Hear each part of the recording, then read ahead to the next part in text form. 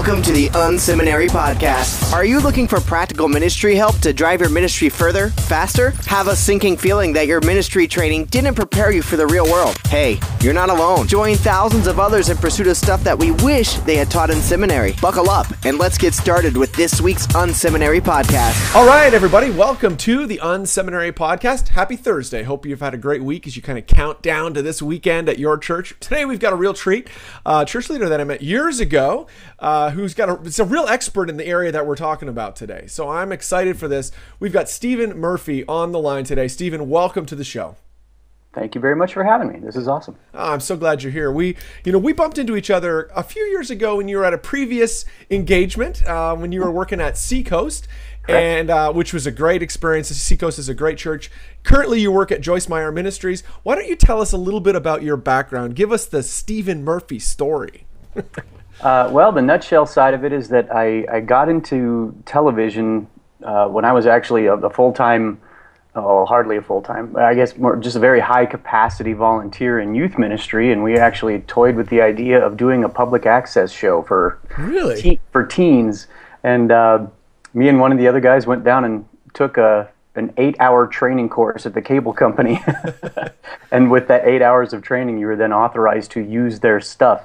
Wow. And, honestly, that show never came to fruition, but that was the Kickstarter for what became a hobby and then ultimately a career. And that's been over 25 years that I've been in television production. I did a lot of live sports when I was living in Phoenix, Arizona.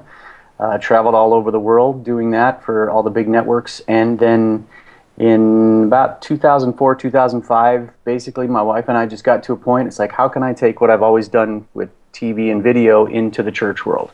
And I took my first church gig in 2005. Nice. And worked for a couple big churches, as you mentioned, Seacoast, one of them. And how's this for a segue? And in my church experiences was tasked with putting together church video announcements. Nice. And what started off as what do you want? What are we doing with this? Became kind of a passion of, all right, how do we do this well? How can we use this medium to the best and just communicate well? And so that's why it became kind of a passion for me, and that I don't want to just phone this in. I want to do it well. Right. It's so funny, the video announcement thing. I think in the last few years, and again, you're the expert on this, but it seems like over the last even 5 years, it's become a more and more standard practice in churches. A lot of churches are doing video announcements. Is that your impression as well?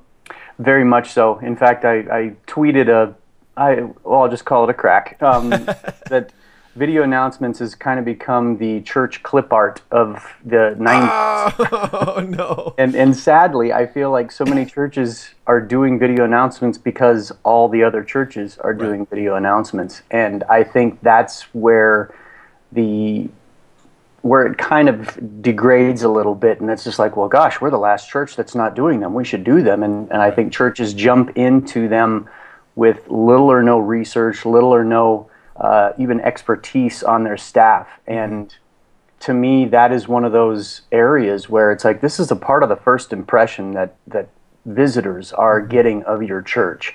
And for that matter, I'm a metaphor guy, and when I look at a church service, I look at it as real estate, and that you've got about 60 to 90 minutes of real estate to use well. First of all, to foster an environment where people can encounter the power and presence of our God, and secondly, to really give them the postage stamp version of what the life of your church looks like. And so, it just kind of grates on me when I see churches dive into that haphazardly, and take 3 to 5 minutes of very valuable real estate and misuse it. And absolutely. So that's the part that kind of just, come on, do better.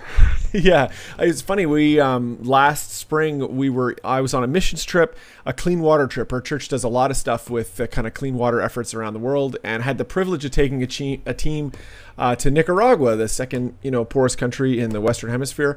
And on the Thursday night, we had an incredible privilege.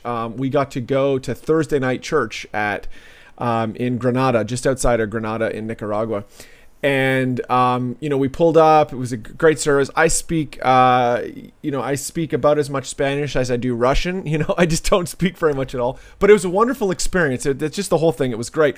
But it was interesting. In the middle of the service, we're out in this kind of barn of a facility. They've got it was really nice, super well kept, but not a fancy location or whatever. But in the middle of all that, here was video announcements. This church had found, they actually, I met with the guy, we knew the guy who, he uses a little camcorder and pulls together video announcements every week at their church. So I was like, clearly the video announcement thing is widespread. Why don't we dig into it? What are some of when you talk about some of the things that go wrong in video announcements, or some of the things that kind of pitfalls maybe churches should avoid when they think about video announcements? Well, like I was saying, I feel like a lot of churches just dive in feeling like they're behind, so they just go for it with little or no plan. I'm very much a why guy. Read a great book about a year and a half ago called Start With Why, and it really helped kind of crystallize my thoughts on, okay, this is what makes sense. You can't just read the bulletin for 5 minutes. Right. I think if you're going to go with video announcements, then you've got to start thinking visually. You can't just move a talking head from a podium to a screen. That's what I think really one of the first things that happens is that, well, we just read the bulletin and we put it on video. It's like, well, then you're not really maximizing what that medium is good for. Right. Be visual. Right. You were just talking about mission trips. Well, it's one thing to just stand up and say, well, we've got a great mission trip coming up to Nicaragua. It's in 6 weeks. If you want to go, you should sign up.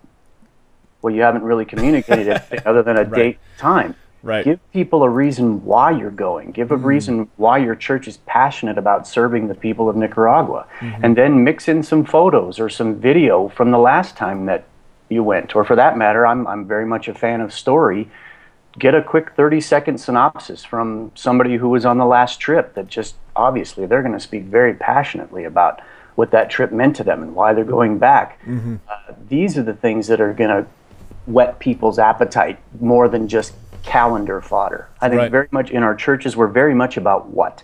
We've got plenty of stuff to do, but we rarely give the why. We rarely give the reasons why our church is giving things like this the time and the calendar space to happen.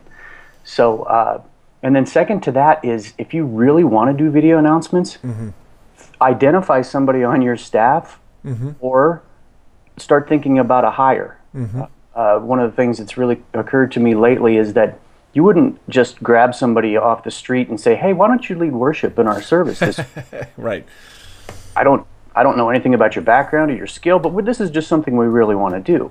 Right. But I feel like that's one of the things that happens in churches. They're like, oh, the youth guy, he kind of knows a little bit about video. Well, that youth guy's probably already pretty strapped on his schedule, and now you're putting this on his plate. Right. And you go in without a plan. You go in without any kind of a real long view as to what things look like for the next 6 months, and you start them. Yeah, I know. In our world, we do video announcements every week. I think our guys do a really good job. Just to kind of underline a couple things there, we don't want to just kind of transfer the talking head thing. Like, we had one person just standing up there. We want to actually show as much, the term I've heard used before, B-roll or footage from, actually seeing things happen. Let's actually illustrate what it's like to be in this whatever event or that you're, promoting. How much time do you think, obviously it's a little bit of a bottomless pit, right? Like, television commercials are 30 seconds long and they can take half a year to put together.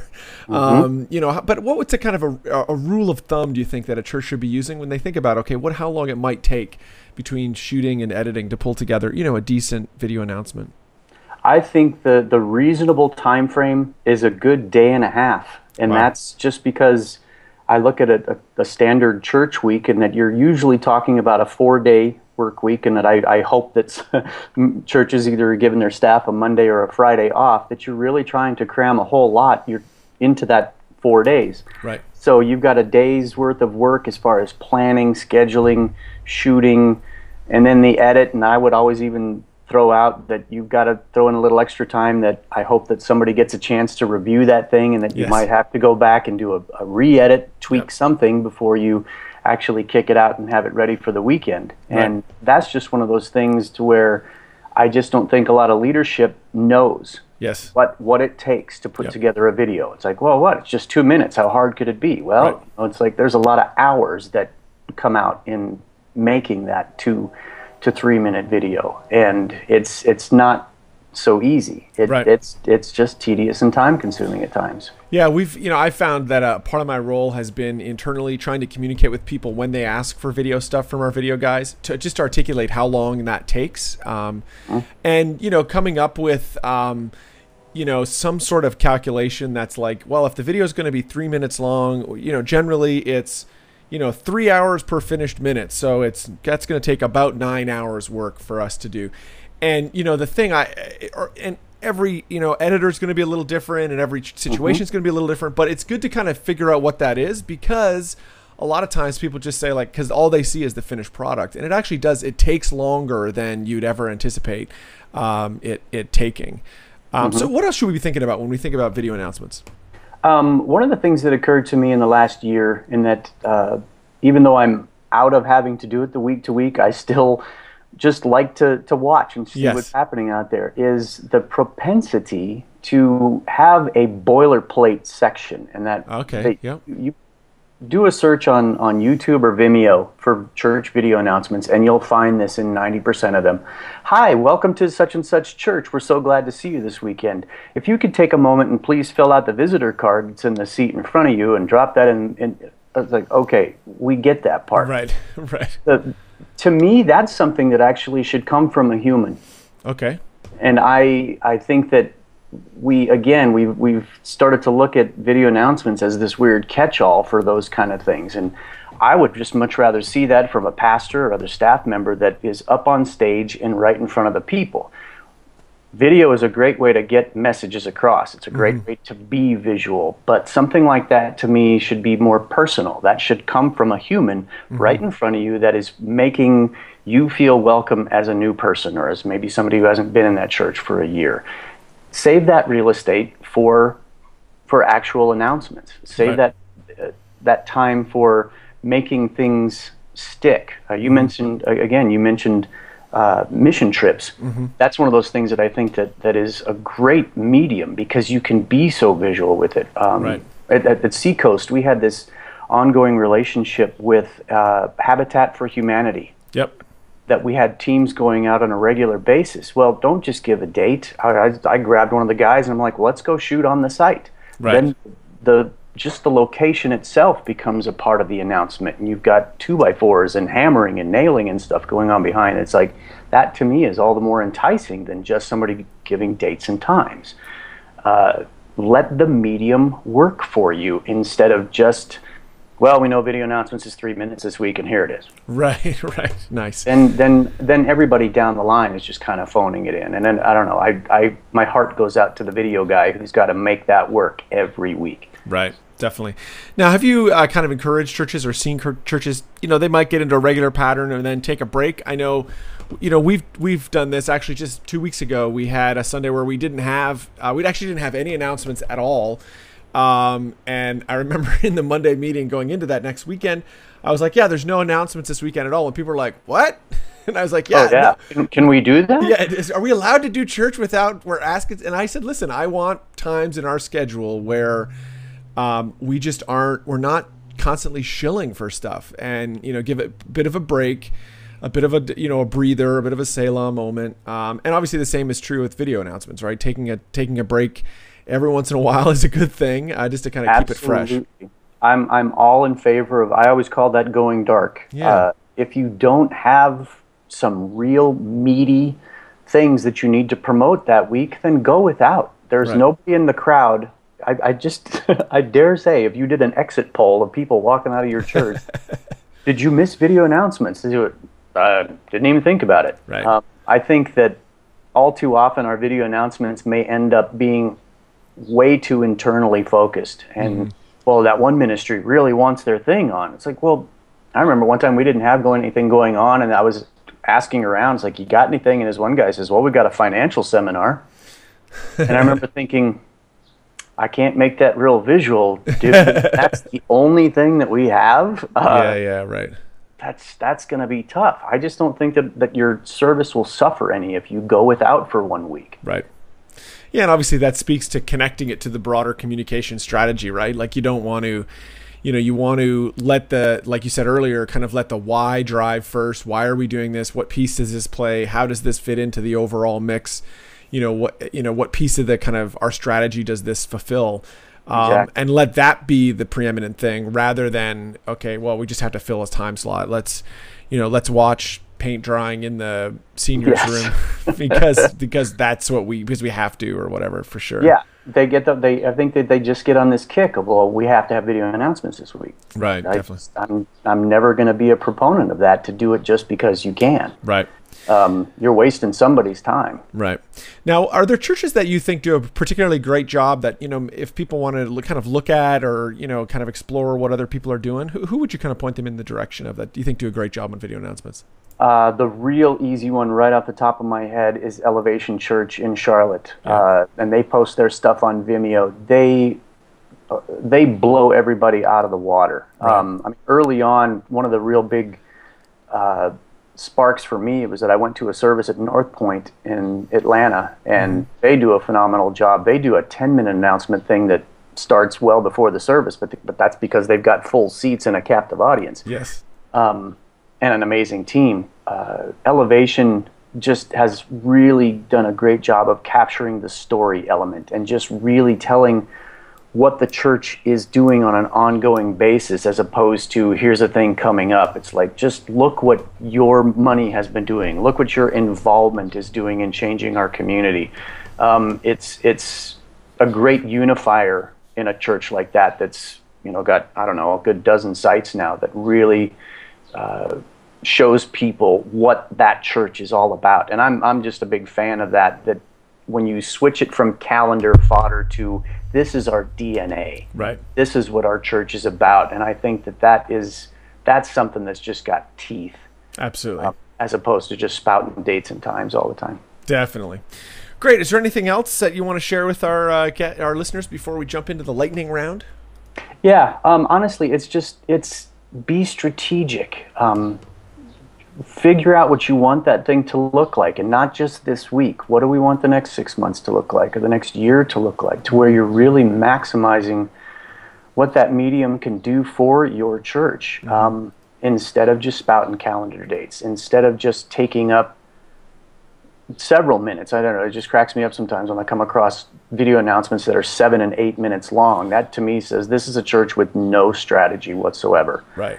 Pick the top 2 or 3 items that you really think are going to apply well to your church, and then go after them with a fervor that says, we want to tell this story. We want to really sell this to our people in a way that lets them know this is what our church is about. This is the Unseminary Podcast. Stuff you wish they taught in seminary. Well, we're going to jump into the lightning round, that part of the show where we answer similar questions or ask similar questions to everybody who's on the show today. We're super excited to have Stephen Murphy with us. We're talking about video announcements and just how do we use those to make a difference in our church. Stephen, is there an online resource that you're using these days that's been particularly helpful to your ministry?